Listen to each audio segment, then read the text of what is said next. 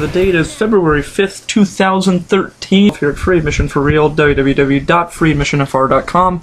Also on iTunes, my name is JP Nichols, here with the latest edition of Be Nice to Impact or Not. A few days removed after a pretty eventful weekend for me between NXT and FIP, so I was not able to get Impact done directly after it happened, but I am here now after watching the show over the weekend, here to summarize the show for you and give you all the news coming out of the world of Orlando, the biggest news being that they are no longer going to be in Orlando going forward. The big announcement on this show was that TNA is going to be taking their TV show, Impact Wrestling, on the road. First stop being Chicago, the week after lockdown in the middle of March. And the best move for them to make at this point. They've been making some very good business decisions as of late, between moving the pay-per-view business that they've been doing to having 4 monthly pay-per-views was a step in the right direction, and this has been a move that they've been needing to make for a long time. Obviously, to my benefit, it gave me some live wrestling to attend over the past few years, but you know, it's a move that is without a doubt held them back a bit from growing. Now, whether or not they actually managed to draw on the road is anyone's guess. Obviously, on these UK shows, they managed to do very, very well, with the atmosphere on this show being tremendous, honestly. Probably the best atmosphere they've had since Slammiversary last year, I would say, which was in Arlington, Texas. And let's get right into the show with that. We had the show start off with Bad Influence coming out to the ring wearing kilts and dressed like a poor man's Mel Gibson from Braveheart. And they managed to get in some really good heat on England, bash the crowd quite a bit. Kazarian was saying that Daniels should have been world champion and he's the man who will be king. Daniels blamed his loss to Jeff Hardy for the world title the previous week on Hardy's face makeup being toxic. Called Frankie Kazarian Francois. And this led to Magnus making his return to TNA after being taken out by Aces and Eights in November. He was treated like a big star, which I was happy about, considering that he's always been someone that I've really liked, and has deserved far better in TNA over the past few years, so props to them for bringing him back here. He called them disrespectful, said that they could fight him. Kazarian and Daniels jumped him, but Magnus made a comeback, clotheslined both of them from the ring. He put over TNA about how Aces and Eights took him out and challenged Devon for the first match of Open Fight Night, which I forgot to mention the show was. We had Magnus versus Devon, non-title, which was pretty whatever match, quite honestly. Magnus looked good, Devon was pretty whatever. Magnus managed to hit the Michinoku driver on Devon until Doc and Mike Knox went to the ring for DQ, but Magnus easily destroyed them. And it's just like, what's the point at this rate to not have Magnus win? Because here you are, you have him at his big return. Aces and Eights are already the biggest group of losers ever, honestly. He's treated like a gigantic star right now, or at least looks like one. So there's no point in having him not win. I don't get it. But, you know, it is what it is. Magnus looked good, Devon didn't, so what can you do? We saw Bully Ray talking to Sting and Brooke Hogan backstage. Ray said he hadn't heard from Hogan about being reinstated. Sting told him that Hogan said he would be in England. Brooke gave Bully her phone so Ray could contact Hulk again. We had Joe Park in the ring. He was going nuts over how crazy the England crowd was. He was about to make his challenge for Open Fight Night, which he had done his research on until Robbie E and Rob Terry came to the ring. Robbie E thought it was a joke that Park was even wrestling and called him a hamster like everyone else in the UK for whatever reason.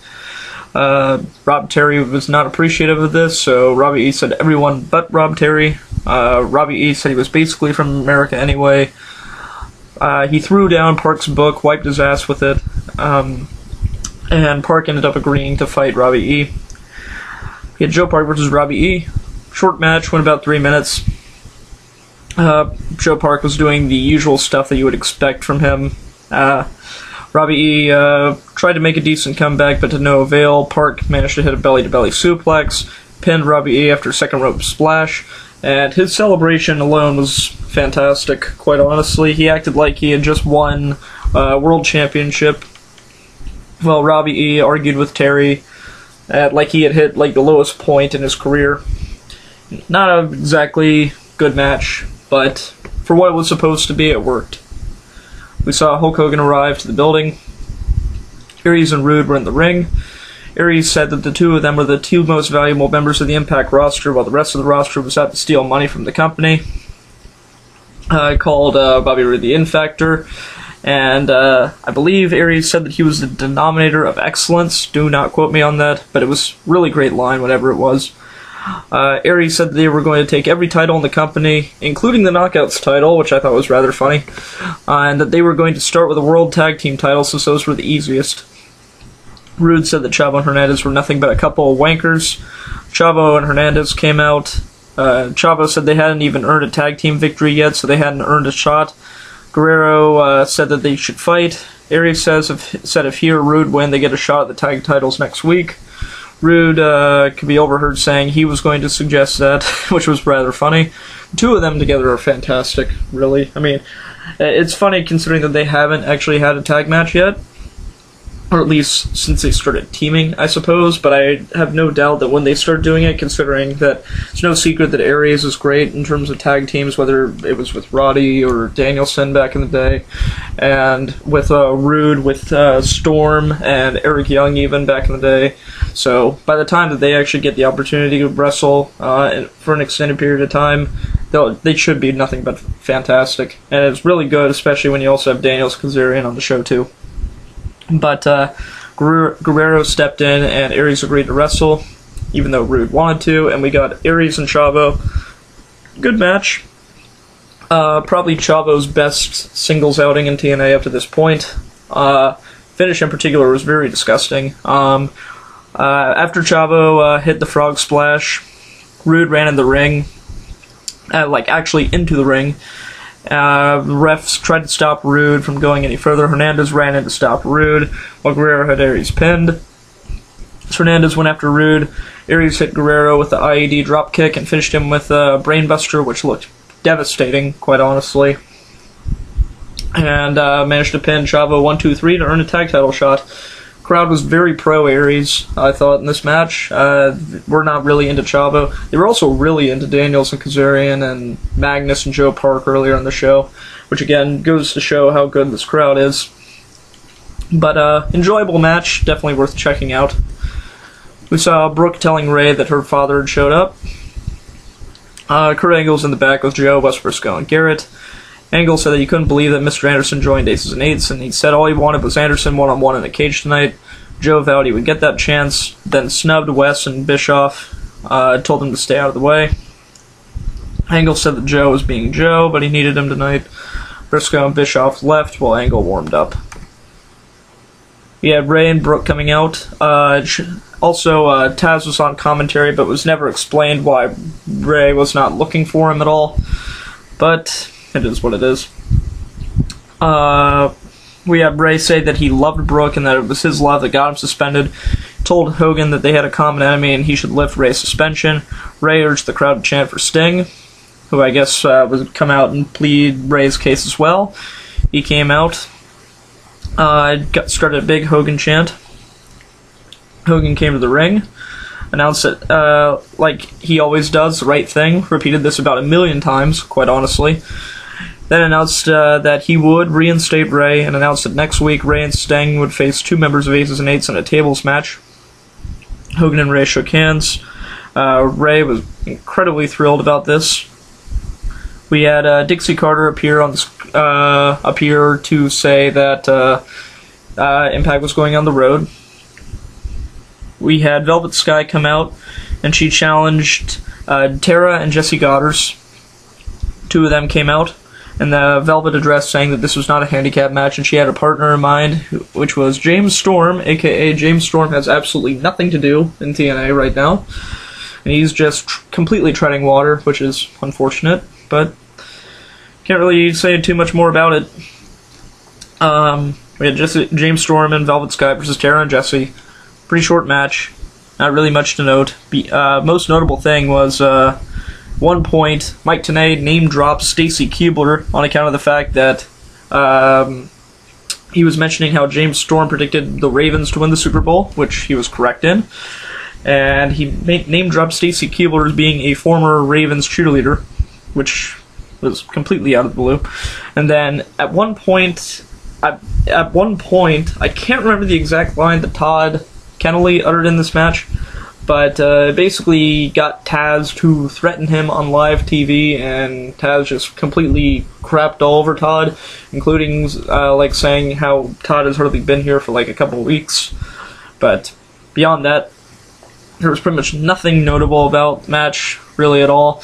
This guy got the pin on Tara with the in-your-face pedigree facebuster dealio. And that was the end of that. In a very funny moment, actually. We had, right before they went to commercial break, they advertised that they were going to give an update on Jeff Hardy's injury from the previous week. Then they came back for commercial break. Mike Tenay said that Hardy's injury was to his left knee, and there would be more updates next week. So we had an update for an update for an update, so to speak. We had Hogan explain that Ray earned his respect after standing up to Aces and Eights at the wedding that went awry. And that's why that Hogan lifted Ray's suspension. Said they were on the same side. At one point, Brooke Hogan claimed that the match for next week is like giving candy to a child. We had Anderson backstage saying that Aces and Eights have made him feel more welcome than anyone ever had in TNA. Said that Angle wouldn't be leaving the same way he arrived.